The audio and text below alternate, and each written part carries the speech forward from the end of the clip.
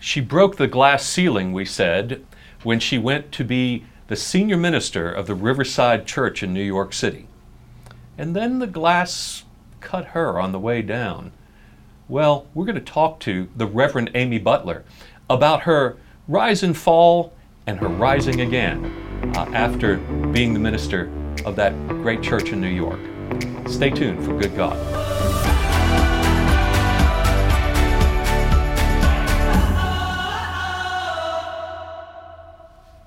Welcome to Good God, conversations that matter about faith and public life.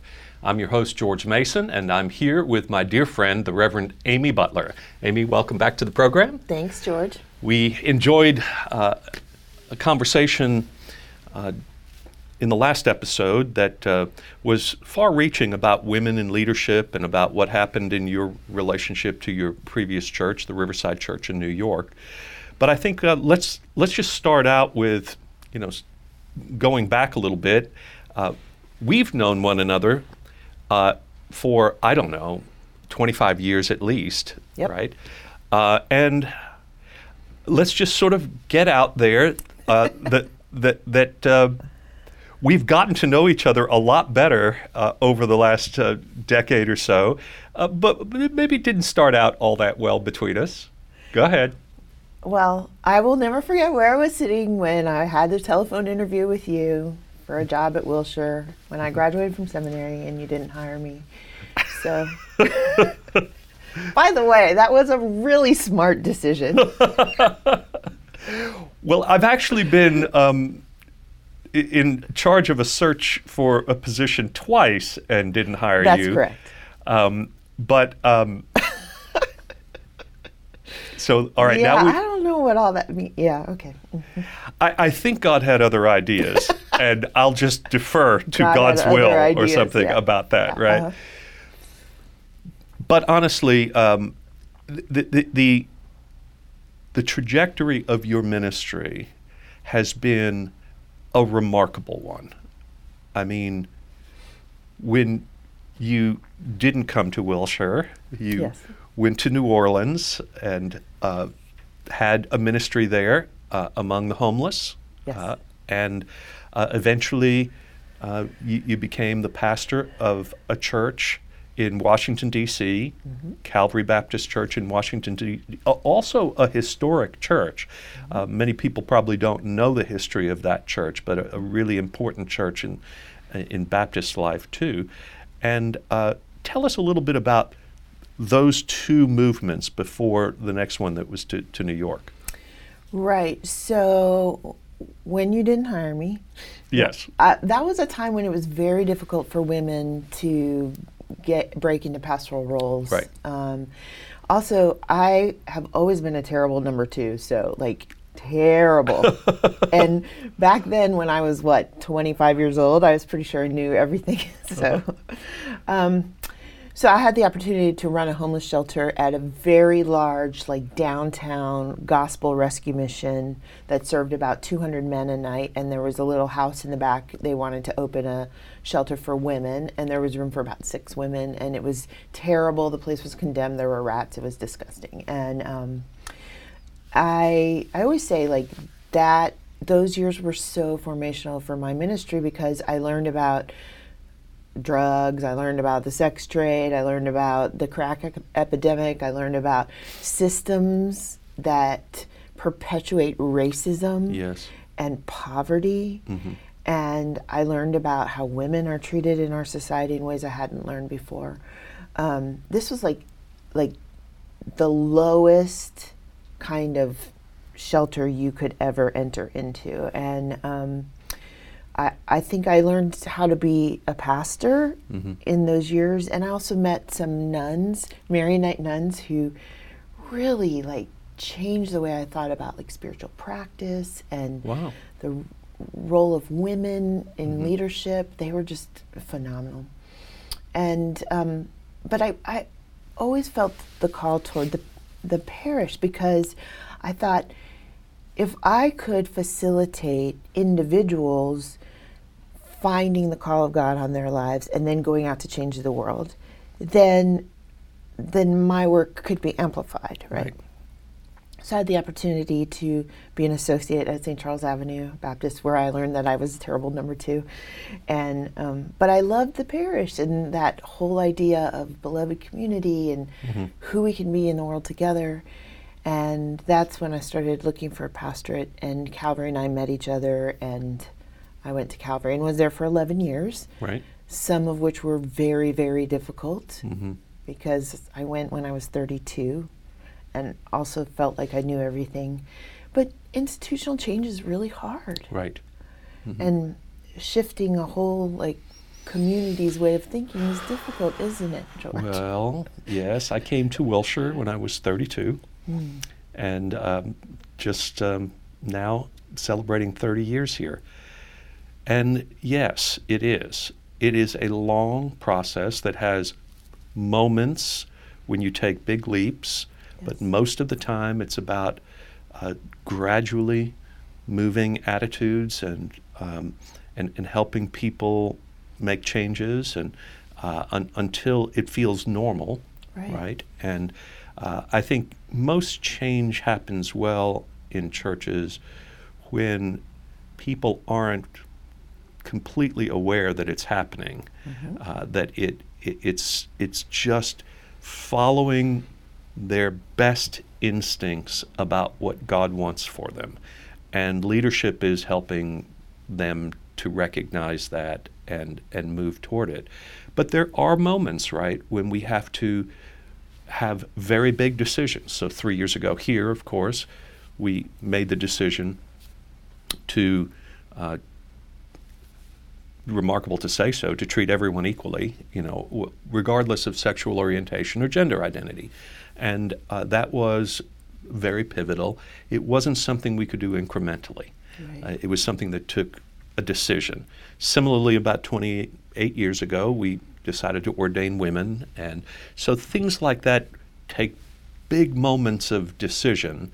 But when the church, as you're describing it, when the church makes these decisions, what impact does that have on society?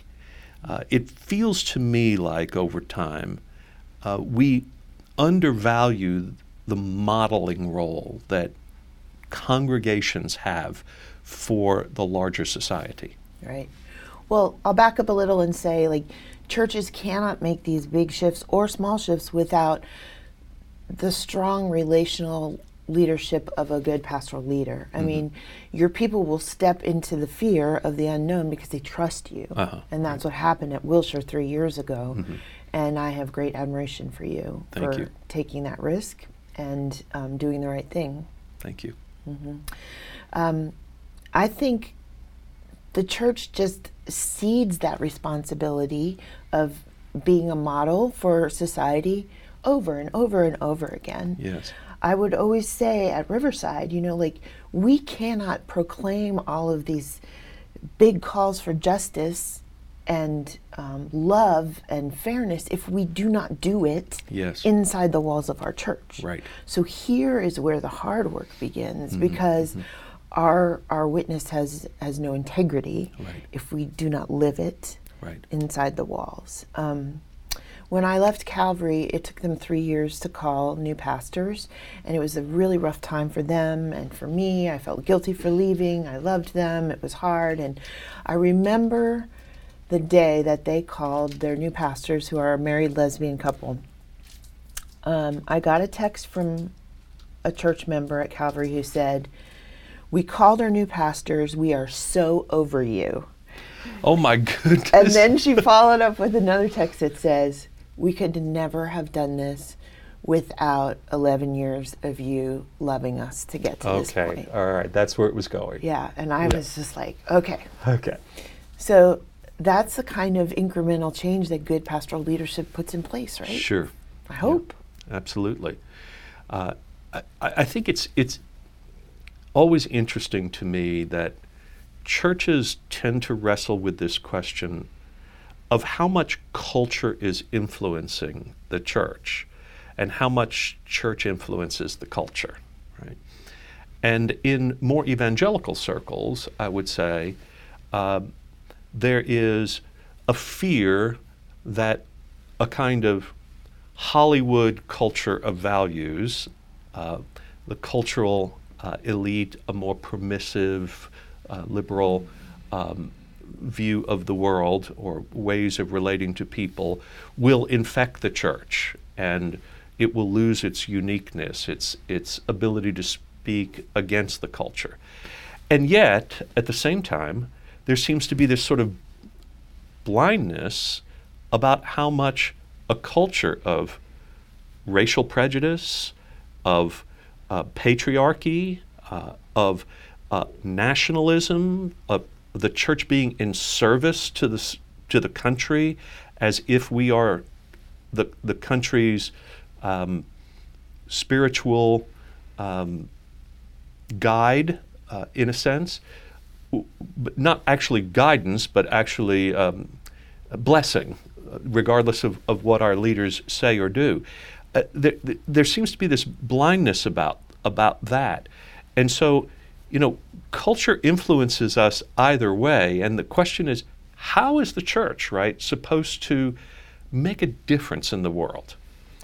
Ugh, this debate just drives me crazy. I think it's like the epitome of privilege to sit around thinking, how much should we be in the world? How much should we not be in the world? Yes.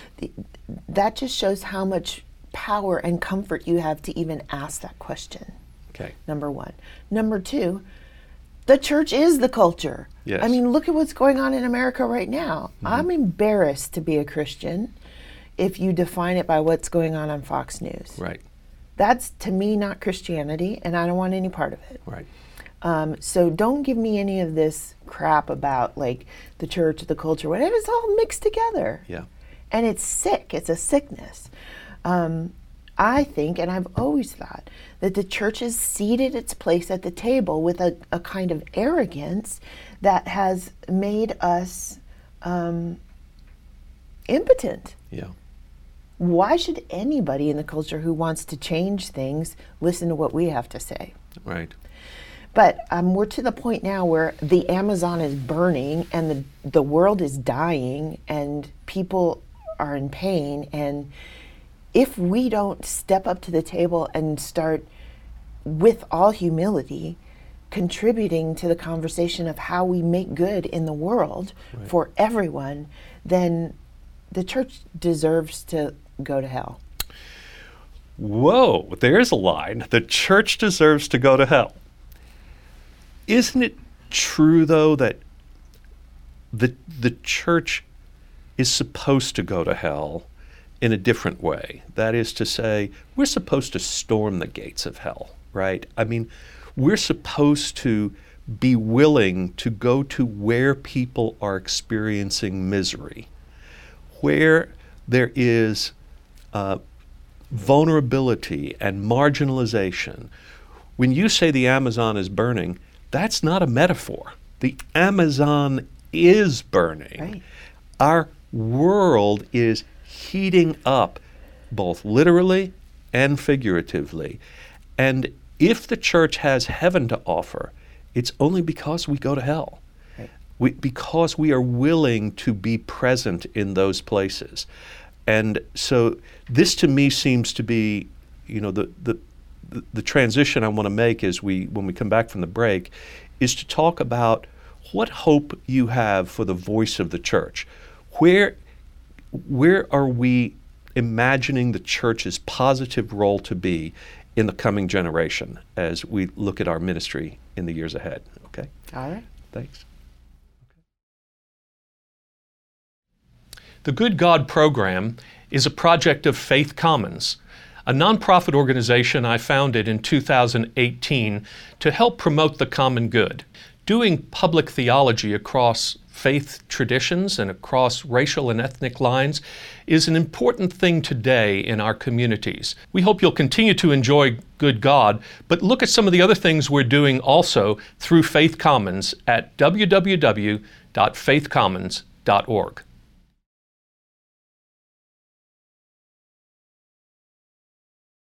We're back with Amy Butler. And Amy, we were talking before the break about the church and its direction going forward in at least the church in America. as we have understood it and as we have participated in it. Can you tease out some trajectories for us? Where do you think the Spirit of Christ is leading the church in this time? So we started by talking about my pastoral trajectory, and if you look back at my work, the homeless shelter, Calvary, Riverside, there's a common theme there, and that theme is desperation. Okay, all right. And my coach says I should talk to my therapist about that. I'm overly attracted to moments of desperation because I think those are the moments in which we finally feel the pain enough to change. Yes. And I think the church in America this next decade is pivotal. Mm-hmm. Like the transfer of capital and wealth within church denominations mm-hmm. is staggering. Yes. I read something the other day that said this year alone, the United Methodist Church is going to close 400 churches in the city of Seattle, right? That's happening everywhere. Mm-hmm. And as you know, people are freaking out. Mm-hmm. You know, this question of like, how can we reconstruct what we had is not even really a viable question anymore. Right. Which is great. Right. I mean, we just heard news this week that the First Baptist Church of Jacksonville, Florida, is selling off 90% of its footprint. Right. Now, this was sort of a megachurch before megachurches. I mean, this was a big fundamentalist, conservative Southern Baptist church that had pastors who were president of the Southern Baptist Convention and all of that. 90% of their property mm-hmm. they're selling off. Mm-hmm. And then they're going to redo, because they're much smaller. Mm-hmm. They have much less need for all of this space. All over America, this is what's happening in churches. Why? Right? Why? I think, well, I'll just pass it to you and say, answer that question, please. Why? There's a lot of reasons, and I think fundamentally it has to do with the church's unwillingness to show up collaboratively at the table to talk about who we want to be in community with our neighbors. Yes. Beyond our walls. We haven't done it. Right. Out of a certain kind of privilege and arrogance, and we're paying the price. Right. I've gotten to know over this past year some amazing folks in Europe who are a couple of decades ahead of us around this, you know, churches closing all over and selling off land and property. Right. And what they've found is when churches leave a community, there's a real gap there because people need places to gather and to ask hard questions. And so what's happening is sort of spiritual innovators are coming in and figuring out ways to build community while doing good in collaboration with neighbors at the same time. Mm-hmm. Mm-hmm. Starting a farmer's market and then building a pediatric practice next to it and giving the kids prescriptions for fruits and vegetables whenever they come to see their doctor. You know, things like that are not like sitting in the pew singing out of a hymn book, but that do reflect gospel work in the world. And so I think in this moment of desperation, let's think about this 90% of property that's being sold off. Where's that money going? Right. What if we choose in this moment to invest in the future? Take the properties that we're selling and all of these buildings that we're turning into condos and put those incredible amount of resources to work funding innovation. Right.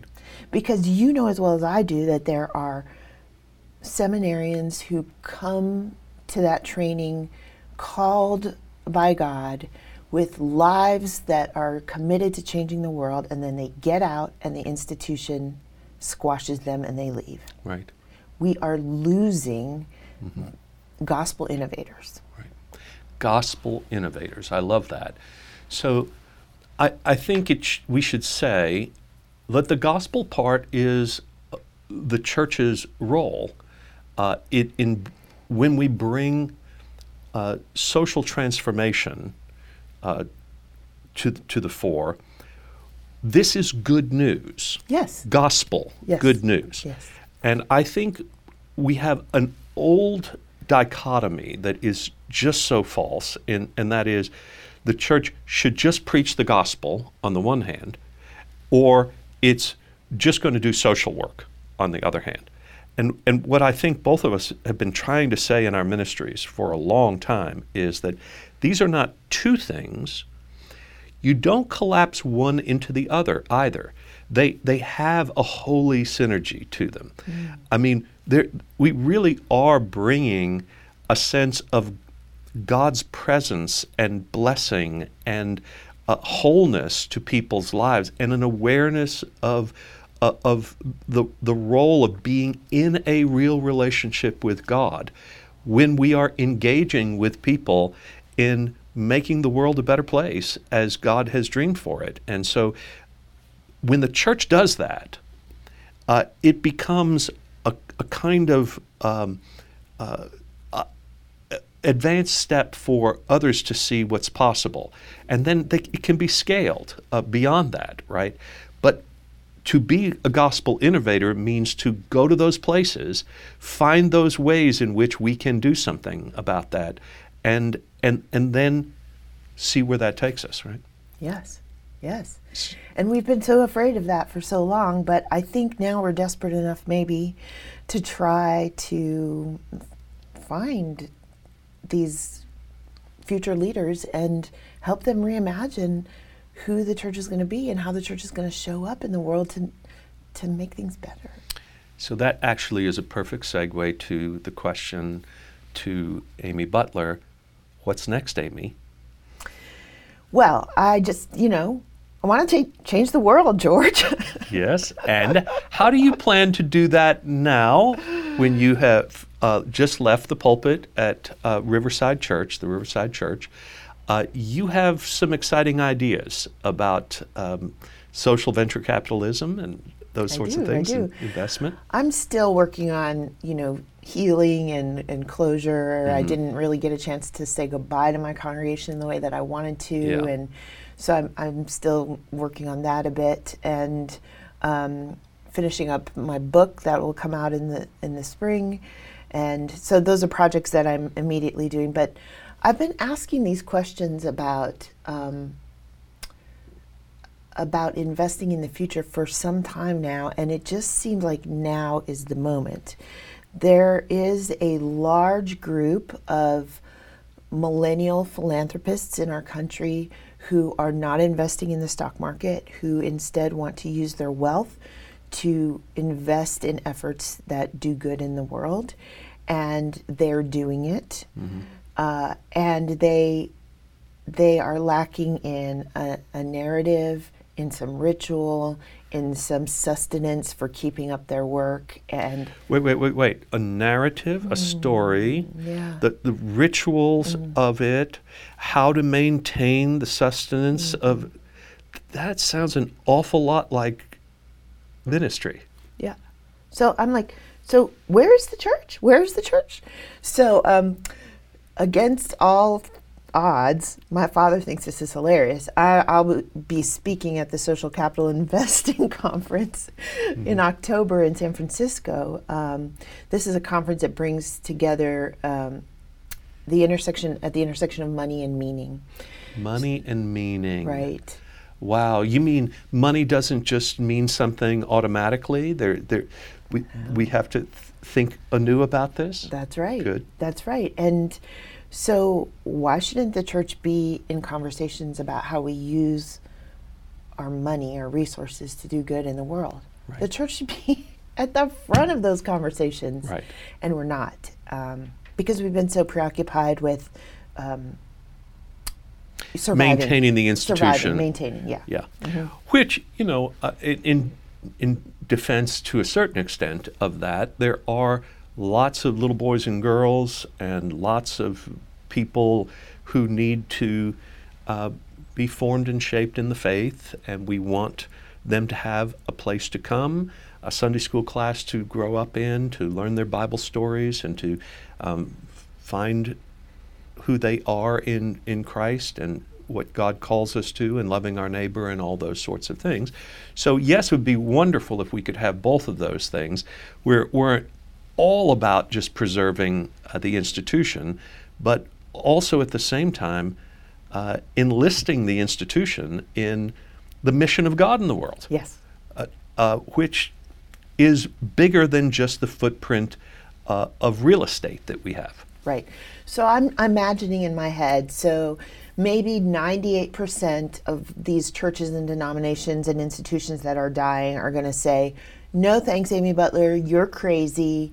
We're just going to keep maintaining our institution until we die, and then we'll close the doors and whatever. Right. And maybe 2% of them will say, wait, there's a hopeful theological narrative? Mm-hmm. You mean our faith really is about death and resurrection? Oh, this is beautiful. Keep going. You mean Yeah. like we could send our witness forward? We could invest in the future. We could imagine a future where God's hope for the world comes to be, Right. and we could be part of it? Right. All right, let me hear more. Right. I can't tell you how many churches I feel like are on hospice. Yes. And they just, they are just in a routine, and they've watched their members die off or their neighborhood change, and they have not been able to adapt. And they just know each other, and they're in a routine about that. They are willing to just play it out until the last one is buried. And I had a man come to me. You'll love this. So our church was born out of a split with a church down the road. Shocker. Shocker, right? And so to the credit of the people who started Wilshire Baptist Church, they did not want to carry all the baggage of leaving Lakewood Baptist Church. And so they sort of made a covenant that they would think about the future and what kind of church they wanted to be, and they wouldn't react all the time. And they were only moderately successful about that, as you can imagine, because it just is what it is. But about 25 years ago now, a man named Roy Mason, no relation, was walking in the hallway. I'd known him a little bit through the years. He was a jeweler, and he was the treasurer of the Lakewood Baptist Church. And I saw him in the hallway here at Wilshire, and I said, Roy, what are you doing? He said, well, I was looking for you. I said, well, what are you doing? And he said, he pulled out an envelope from his pocket. And he said, I just closed the doors on Lakewood Baptist Church for the last time and turned over the keys. And I have in my hand a check for the value of the property that we sold, and I'm taking it down to the Baptist Foundation of Texas. He said, today, Lakewood Baptist Church is going to do more for the kingdom of God than it has done in many decades. And I just wanted someone to know. It broke my heart, and yet, as I'm thinking about our conversation, that may be one of the most hopeful things. Yeah. If churches could not wait until they die, but instead say, we have assets here. Yeah. We have massive assets. How could we mobilize our assets for the work of God in the world and do it in a way that could spur well-being and give an imagination to people about what God is up to through the church? My goodness, what could happen? Right. And you might just take that next step in helping us learn that. Who knows? It might fail, but I'm not afraid of failure. I think we've learned that about you. Amy, thank you so much for being with us, for the wonderful friendship we've had through the years and continue. I can't wait to see what your next adventure will lead you to, and for all of us too. Thanks, George. Good God is created by Dr. George Mason, produced and directed by Jim White. Guest coordination and social media by Upward Strategy Group. Good God, Conversations with George Mason is the podcast devoted to bringing you ideas about God and faith and the common good. All material copyright 2019 by Faith Commons.